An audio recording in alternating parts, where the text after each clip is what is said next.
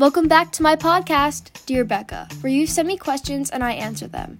This week is going to be a little bit different. I wanted to try something new.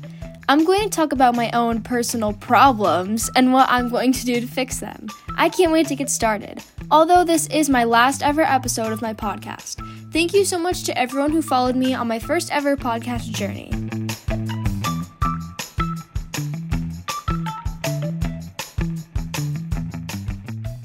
So lately I've been struggling with processing the thought of going to college and meeting new people because I'm like the only person from my school going to the college that I'm going to. And it's making me really nervous that I'm not going to meet anyone or have any friends because I'm not really the best at keeping friends because I'm scared that I'm going to say something wrong. Like, I'm sure I'm not alone on this. I'm scared I'm going to say something wrong or do something wrong and they're not going to want to be my friends anymore.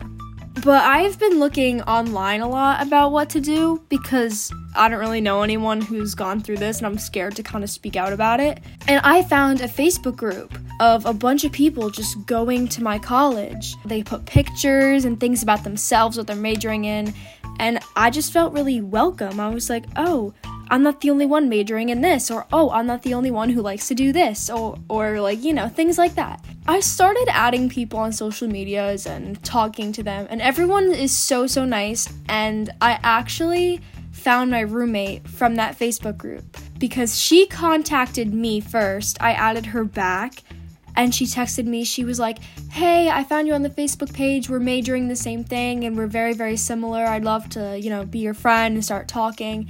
And eventually, it's been a couple months, we got really close, and we're now roommates, and she's one of my best friends.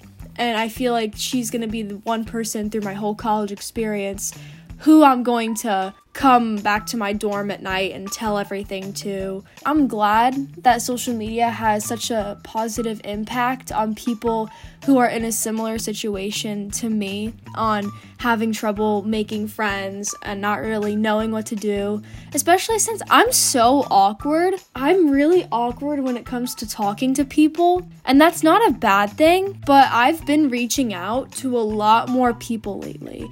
And it's making me feel a lot better about going to school 6 hours away from home and feeling like I'm going to be in a safe environment with people that I know. I say, if you're in this situation, reach out to people. Even just one word like, hi, what's up? Or, hey, you're majoring the same thing as me can start a really great friendship. And that's what it's done for me already. And I have a great feeling it's going to happen again. Not just with my roommate, but with a bunch of other people. And I just feel like making friends in college is very important because you're not in high school anymore.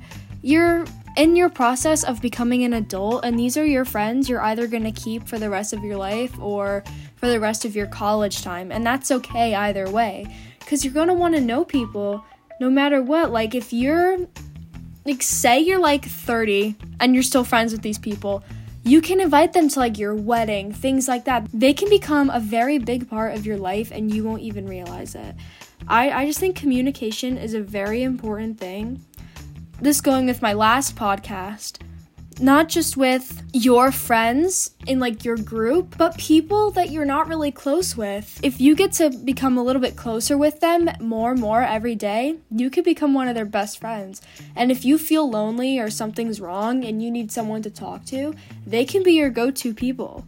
So to fix this for me, like I said, I'm adding people and talking to them. But when I actually get to college, I've kind of had this plan through my head that I'm going to go to events that my residence hall has and meet people there and talk to them. It's definitely nerve-wracking, I think, more because it's in person than over just a screen.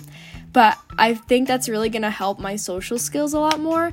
Not that I'm already a social butterfly, but I think it'll help me a lot more than it already has.